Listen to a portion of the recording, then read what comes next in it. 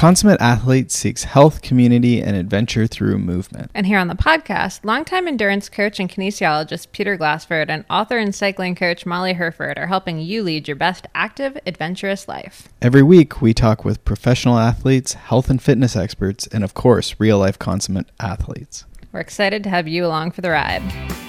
Hello. Welcome back to the Consummate Athlete podcast, and hopefully everyone is having a happy holiday.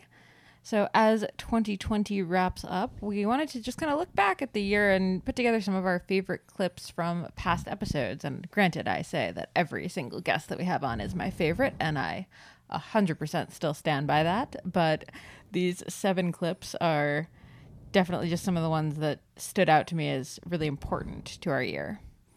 Yeah, I mean, it's very hard to choose moments that were good or quotes that were good, but I think we've selected a handful here that are, ones that might help carry you into 2021, whatever your goals are for the coming year, and sort of help you become more of a consummate athlete, more of a person who's ready to do different sports, who's able to thrive, overcome injuries, do all these crazy things we've talked about over the years past.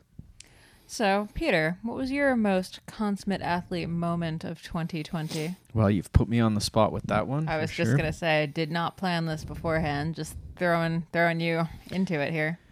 I don't know. I think I come back to the idea of community has been a big part of this year. I think for everyone is sort of how do you maintain that community at a distance?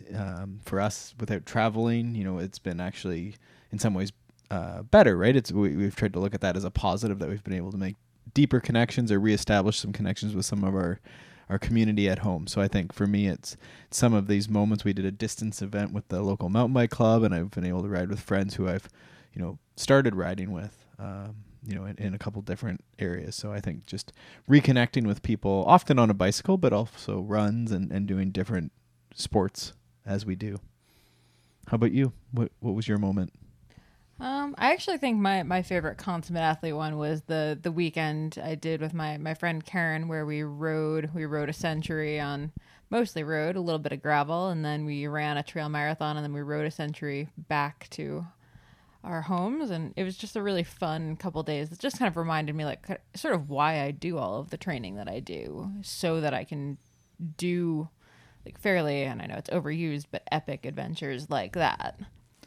I mean, like it didn't feel like this huge deal. Like I was able to function the next day, and I think that's a result of 10 years of building up so I could do stuff like that.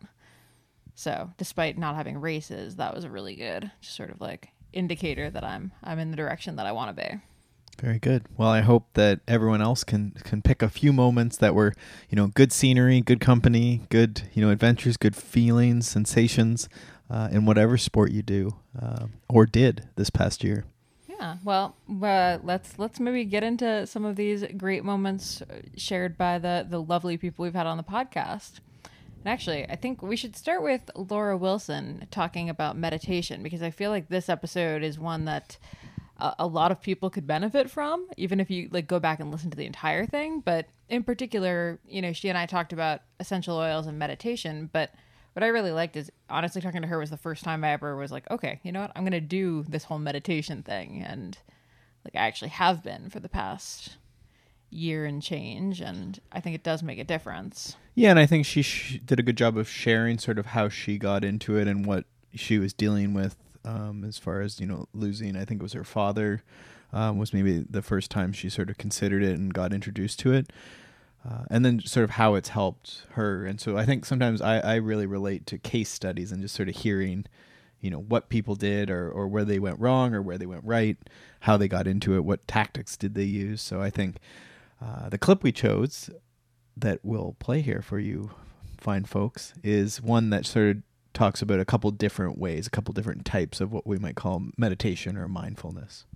Yes, especially for athletes who don't like sitting still. So, all right, enjoy the snippet with Laura Wilson.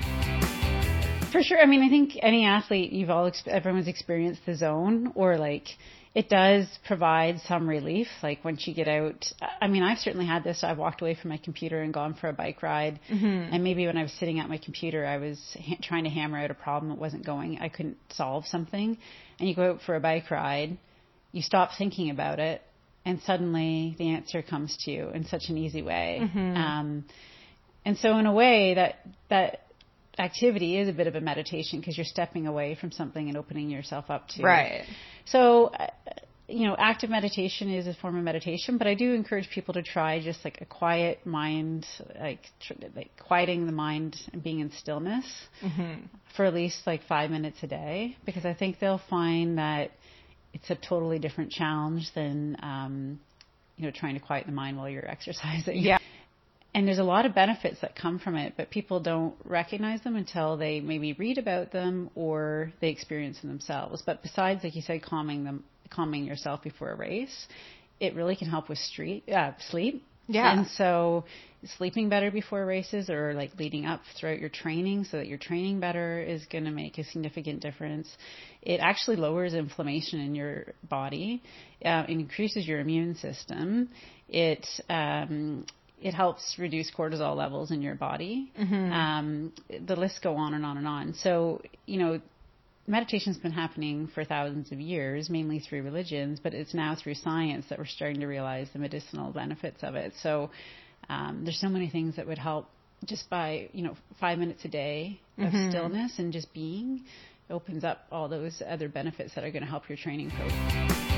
Okay, so next up we have Peter's idol, Dan John. This was probably the most exciting interview that I've ever seen you prep for.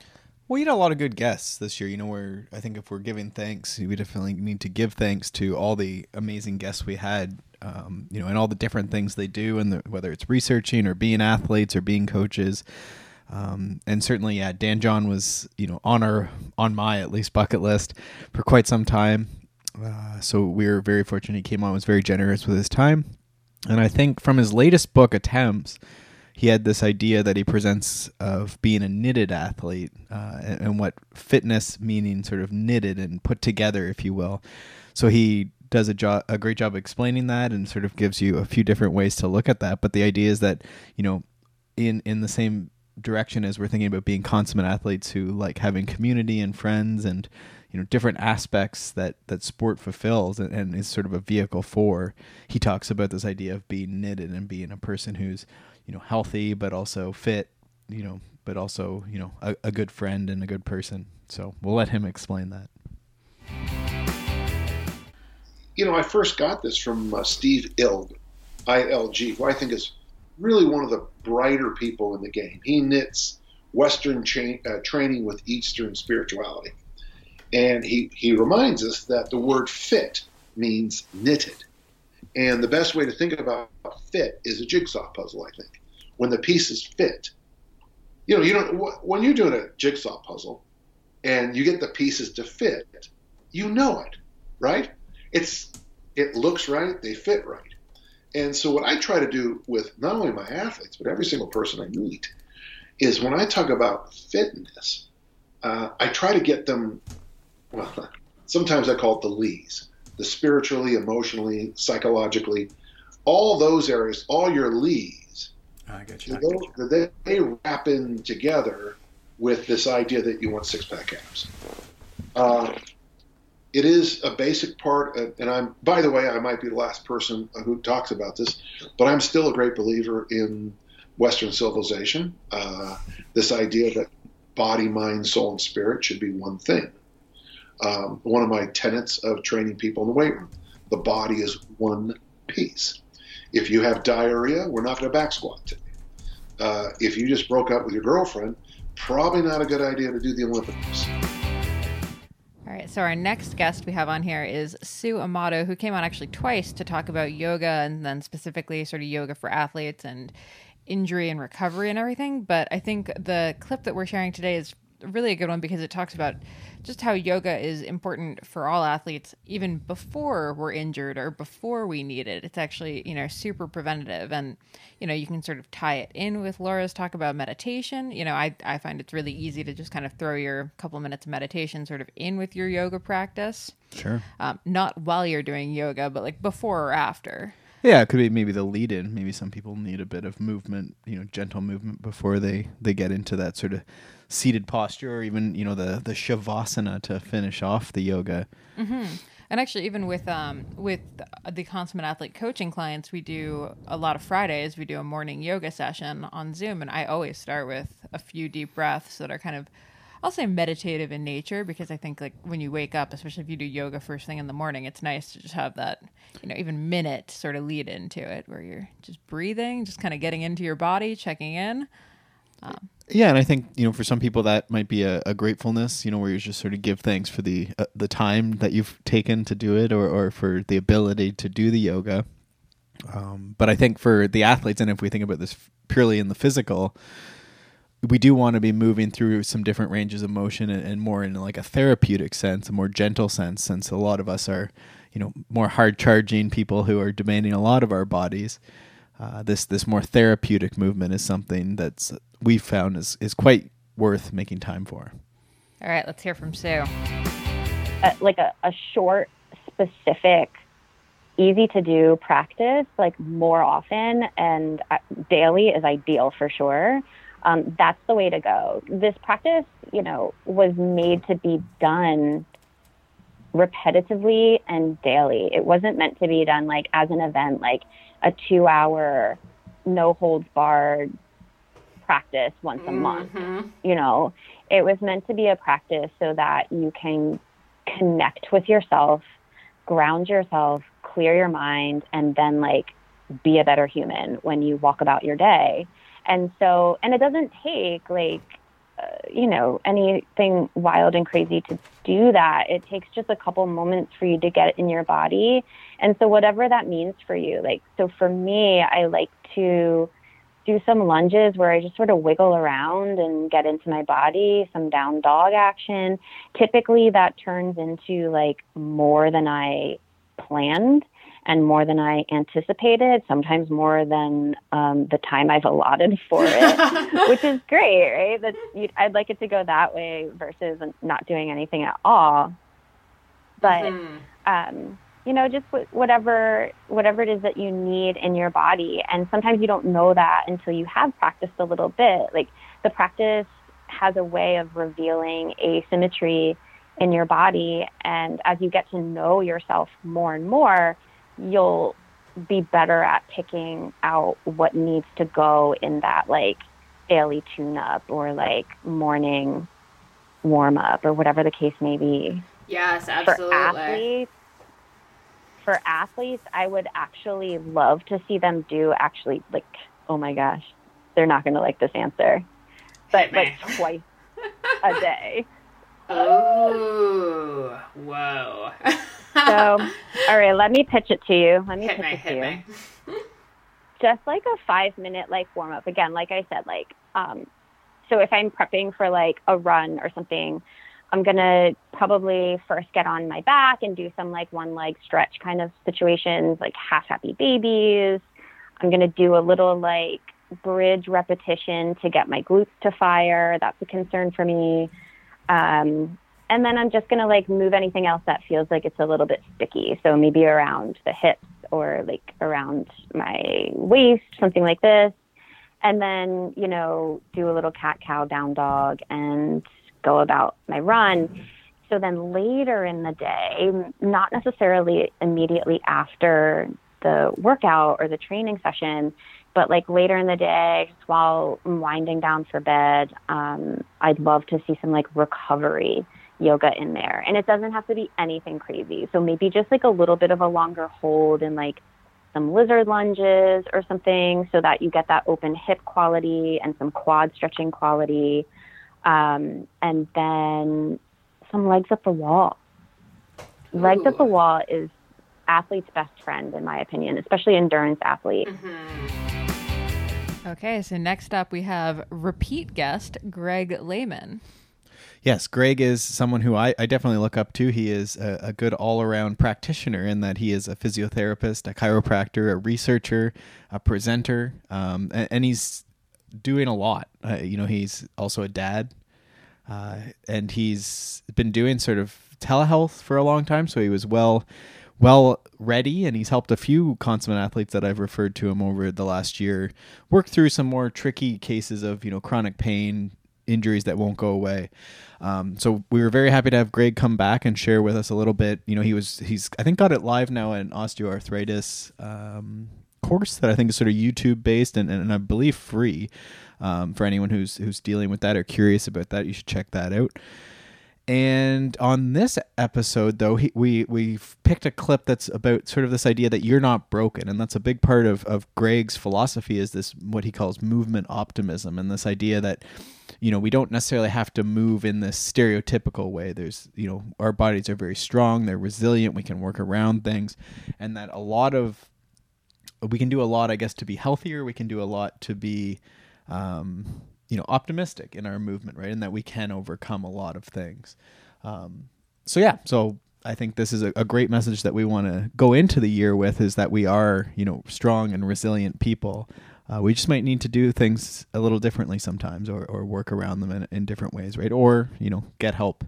So we'll let Greg explain movement optimism. It's more of a reaction, right? Like if you look at classic physio, chiro, athletic training, kinesiology, all that stuff, it's all about finding things that are supposedly wrong with people and saying that needs to be fixed. It's like, you're doing it wrong, that's why you have pain.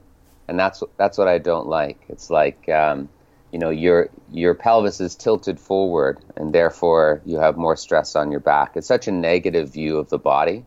Or your knee caves in a little bit when you ride your bike or when you run. That's why your knee hurts. It's such a fragile view of the human system. So that it's more of a reaction to what's called the kinesiopathological model. Kinesio just means like movement, and that people move bad, and that's why they have pain. Or a muscle in the back turns on 100 milliseconds late, and that's why they have low back pain. Like that. That's what physio is fraught with. That's the history of it. Right. So my view is like, no, there's nothing wrong with how people move. Your muscles are working fine, or if they're working different, it's because you have pain, and pain corrupts. You can adapt to having your pelvis tilted forward. And if you really look at it, just because you're standing there and your pelvis is tilted forward, as soon as you start walking and moving and sleeping and sitting, you change up your posture. So there's all these inconsistencies in the traditional model of pain. So this is more of a reaction. Right. And it's not saying that we don't need to move, or that you might not need to modify something necessarily. It's the idea that these things, like, don't chase these things. Yeah, your back hurts, but so we view that as being sensitized for some reason. So what are our options to help with sensitivity? And sometimes it might be moving differently, but that doesn't mean we're teaching someone to move in the right way. You're just saying, oh, that hurts. Don't do that for a bit. So let's change your setup on your bike, or let's change your running, or let's change how you lift. But we're not changing you to the right way. We're just changing you to another way, another technique. And then if you're an optimist, you say, well, what's the right technique? And we say, well, a lot are available to you, because you might have perfect technique before. I did quotes there. No one can hear those quotes. Like, based on what people think is the right way, but that could hurt. And so if you're optimistic, you can say, well, I can move differently. And a coach might say, no, that's not the right way to do a backflip. And you say, well, that works for me and it feels good, and I'm doing my performance and I'm achieving my goals. So it is the right way because it feels better. Mm-hmm. So it's just looking at it like that. Or you say, don't get caught up in trying to fix yourself. And we say, well, how can we adapt to this painful movement pattern? What else could we do to, like, decrease your sensitivity? And the irony here is sometimes, especially with people who are physically active, sometimes, like, we add more load, which sounds weird. You just add different stress on the system, and you build them up to tolerate their sensitive task. Right. Or sleep more, or something, right? Or get a hobby, or go to church. I don't know. Like you just look at something else that's good for them, and then they tolerate the shit that hurts. Right. And we've talked a little bit in the past, and Molly certainly has used, I think, in a couple articles, your idea of the cup there, and sort of how much stress we can take as far as a cup. So when we look at this movement optimism, then I guess part of that then is, you know, you're an athlete, you're a cyclist, you've got back pain. So we might look at, indeed, maybe your knee is dropping in when you move, but are there other factors, like is the world falling apart at the moment, or, you know, are you sitting a lot at home or stressed about work, that type of thing, right? Yeah, that's it. And so all those potential mediators of pain go in the cup. And the big idea in there is don't think all of them have to be emptied. You don't have to get rid of all the stressors, because now you're screwing people even more. If you tell them, oh, depression is linked with low back pain, and they're like, well, I've been struggling with depression for 20 years, so my back is now I'm messed up forever because I'm never going to cure that. Right. It's more like understanding that it's a variable, and it's odd, but the irony is sometimes when you understand and get a better grasp of things, it's less threatening, and then you have less pain. It doesn't always go to zero, but it's more manageable. All right, next up, we have another repeat guest, actually, Stephen Seiler. Yes, another favorite, both for us and of the fans of the show, the listeners. You don't have to be a fan, but I guess the listeners of the show tend to really like Stephen Seiler. You know, this is the gentleman who was part of the idea of polarized training, this idea that you train mostly easy, a little bit hard, and he's done an amazing amount of research over his career. He's got lots of presentations. He's got a TED Talk we've referenced, which I think is what this episode was largely based around, was around that time that he did as sort of the myth of, what am I looking for? No pain, no gain, right? So this idea that you have to always be suffering when you exercise, right? And I think he made a very compelling argument in that TED Talk that, you know, that's a lot of the reason we see the dropout in physical activity and why people quit. And that may be, you know, not achieving athletic goal, but also just this idea of participation in physical activity, which is a big concern and a big, you know, passion for myself for sure. But a lot of coaches, I think that should be important. And for athletes, we certainly want to get people involved. So with that said, this year was a little disrupted for a lot of us, but you know, there's lots of reasons that training can get disrupted, whether it's pools getting closed, you know, traveling, illness, whichever. And I thought this clip was a great one where Stephen talks about how he suggested some swimmers or a swim coach guide swimmers through the COVID pandemic and pools being closed. How do you train to be a swimmer when you can't swim? And I think this is the heart of our consummate athlete idea, is just this idea, like, how do you work around that, and what are the things you can do? What do you control? What are the elements of the sport that aren't maybe even exactly the sport, right? So I think this is relevant to any mover, right? Is what are the different parts of your sport that you can work on when you can't work on your sport? Mm-hmm. And that's kind of a good kind of almost intro or slide into cross training, which is one of your favorite topics. For sure. And I think this is a very specific context that Stephen's talking about it. I don't want to put words in his mouth, but this is, I think, a great example of this idea of how you can use different sports and different modalities to still make progress, to still maintain, to still work around, you know, sort of borrowing from the Greg Lehman clip you just heard. So let's let Stephen take a stab at how you swim without swimming. In terms of the swimmers, what I recommended was, I said, look, number one, maintain the rhythm of your training, because you've built a kind of a chronobiological rhythm into your training routine, your hormonal routine. You know, your body has these cycles, and most swimmers are training twice a day, maybe even 3 if they add in a strength session, but they're at least typically doing a double, you know, twice daily training. And so that rhythm is there. And what I said is continue that rhythm. Even if you're on a bike, even if you're on a treadmill, even if, you know, if you're having to substitute all kinds of stuff, the training rhythm will serve you well, because when you get back onto the water, you'll still be in that rhythm. That's number one. And then the second point was, I said, look, cardiovascularly, in terms of just maintaining cardiac adaptations, maintaining blood volume and so forth, the running, the cycling, the rowing machine, whatever they have access to can do a great job in terms of basic cardiovascular fitness. But what they're going to, a swimmer, what they're going to be missing is that upper body integration, because normally when you do upper body work, the cardiovascular system works pretty hard. Heart rate's higher, stroke volume is lower. There's just some differences. So they're missing out on that. They're not getting that.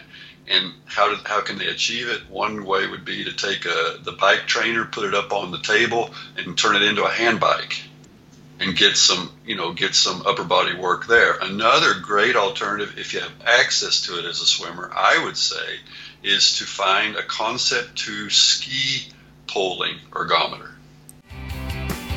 All right, next up we have Catherine Pendrell, Olympian, world champion, just all around badass on the mountain bike. I like can't even repeat all of her palmares because we just don't have time for that. That's right.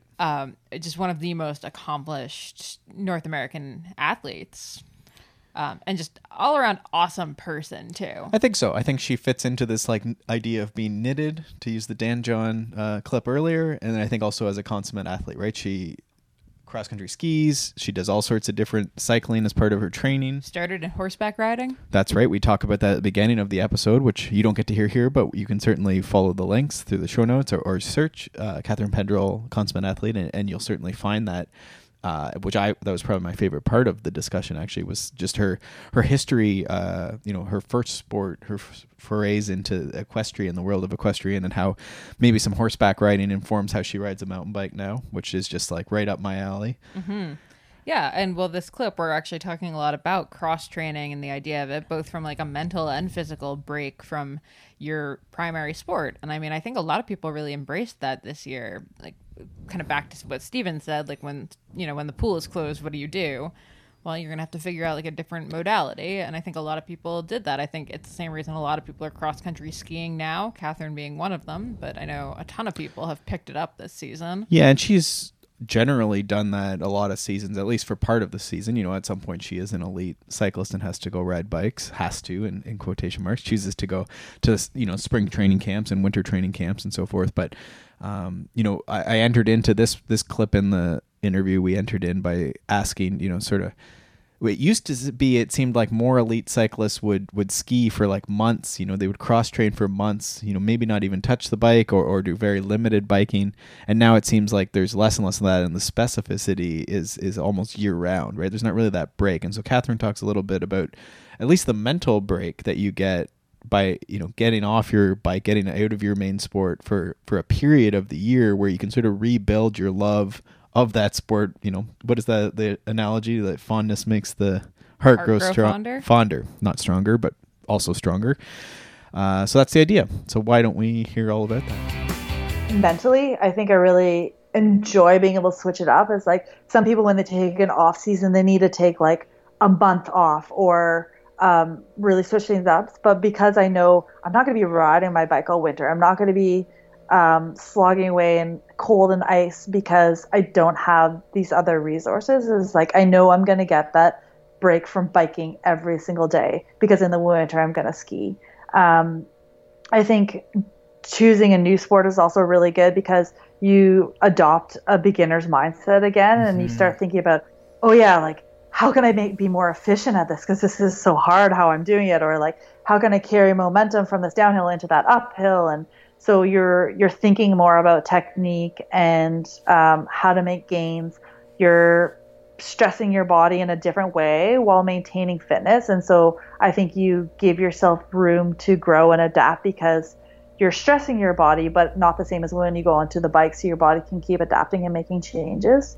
The challenges being, if you're not good at skiing, you could get frustrated easily because you're like, oh man, like I just can't get the same quality or I can't get in the volume. And so it could feel overwhelming or feel like you're not able to do a good job. And that's where you have to start combining workouts until you can build up to that. Maybe you have to run and ski, or you have to do an hour and a half ski, an hour and a half on the trainer or whatever to hit your targets. Sure. Or just focus on doing quality and lower volume and then work up to it. And I think there's a lot of different ways that you can make training interesting and push your body to make some really positive adaptations with having cross training.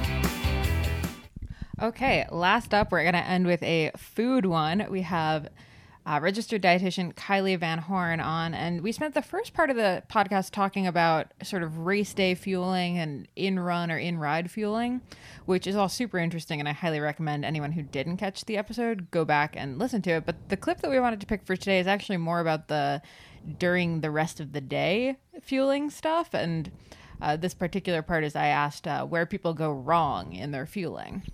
And I think what we both liked about this was that it's sort of almost more habit based or action based, more so than like don't eat this or don't eat that, right? 100%, yeah.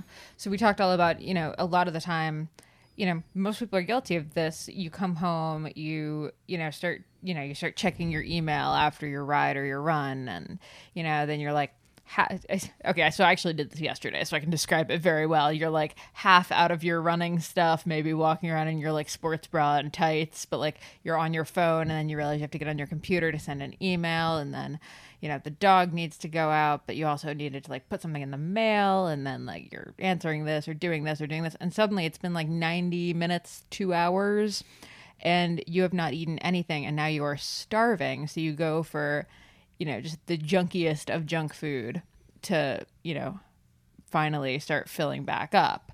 And that's a common thing for a lot of people. So what we talk about is the idea of, just being prepared and having a plan for post-workout, sort of knowing what you're going to come in and, have as your meal, whether it's an actual meal, like, working out before lunch or right before dinner is awesome because it's super convenient.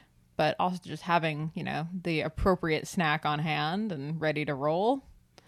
Yeah, and she talks, just sort of these ideas of how do we avoid making poor choices later in the day. Often that's, a very, very common recurring question is this like, bedtime snack or, mid, people waking up at night type situation, right, where it's all at the end of the day. And so I think there's some great suggestions here to sort of take into the new year that, again, are more action-based and less habit or less, prescriptive or less, diet change, I guess, so to speak. All right. Enjoy this conversation with Kylie. After a workout, I'll really try to have a recovery snack within 2 hours of when I work out or something, because that is also a big one. There's a lot of people that are very busy and they don't eat after their workouts and they don't have anything available after their workouts. So I think that's kind of important to kind of make that a goal for athletes in particular. Yeah, I completely agree. And not even necessarily just because of that like 90-minute window that we talk about. I think it's because if you don't eat, you're going to be ravenous in, 2 hours. And that's where you start going down the like, just going to pop out to grab a donut and maybe a latte type situation. Yeah. Yeah. And I mean, it does affect your choices later in the day. I often see clients that will have cravings in the evening. That's a really big one that I see, and I find that it's very related to their choices earlier in the day or lack of choices earlier in the day. Yeah. So really focusing on getting in that protein source, fruits and vegetables, those sorts of things earlier in the day, getting in enough calories earlier in the day is really important. And then it's very interesting because I have a lot of people that will notice then once they make those changes, oh wow, my cravings have really decreased.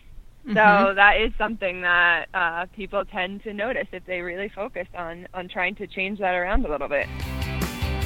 All right. Hopefully you guys found that helpful, informative, or, just fun. Maybe it reminded you of a couple good episodes that you enjoyed listening to over the year. And we just wanted to say happy holidays. And thank you for listening over the year or years if you've been with us for multiple years. And, if we missed your favorite episode, we would love if you shared that on your favorite social media, a link to your favorite one and sort of tagged us. And of course, rate and review the podcast if you have been enjoying it. That's super helpful. And we are going to just leave you with one final clip. Actually, it's me on the Canadian Cycling Podcast, which everyone should check out, even if you are not Canadian or a cyclist. It's all about, this episode is all about setting intentions versus resolutions heading into 2021, and it is a good one. And luckily, the podcast editor and editor at Canadian Cycling, Matt, pulled some of the funnier clips from the episode for me to share. So on the note of Cher, this is me talking about her. So here we go. Your work primarily covers fitness, health, technique, and training. But in that work, I see a strong influence from the world of personal productivity. By personal productivity, I'm thinking of such ideas as getting things done, popularized by David Allen. What are the links you see between personal productivity and fitness and training? Oh my gosh. Okay, so real talk. The first 2 books that I remember reading when I was 8 years old are this book called Getting Organized. I was probably the only 3rd grader that had an inbox and an outbox on her desk at home. And Cher's Forever Fit. That's right. Cher, like the Cher, wrote a fitness book. And these 2 books were my absolute favorite books. And for some reason, things of them just have stuck with me for the last, 26 years. Thanks so much for tuning into the Consummate Athlete podcast. If you enjoyed this episode or any of our past episodes, please do us a huge favor, leave us a rating or review wherever you listen to podcasts. It really helps us bring on, great new guests. And yeah, we'd also love to hear from you. You can find us on the interwebs at consummateathlete.com, at consummateathlete on Instagram. And I am at Molly J. Herford on Instagram and Twitter, and Peter is at Peter Glassford. Thank you so much for tuning in, and we will see you next week.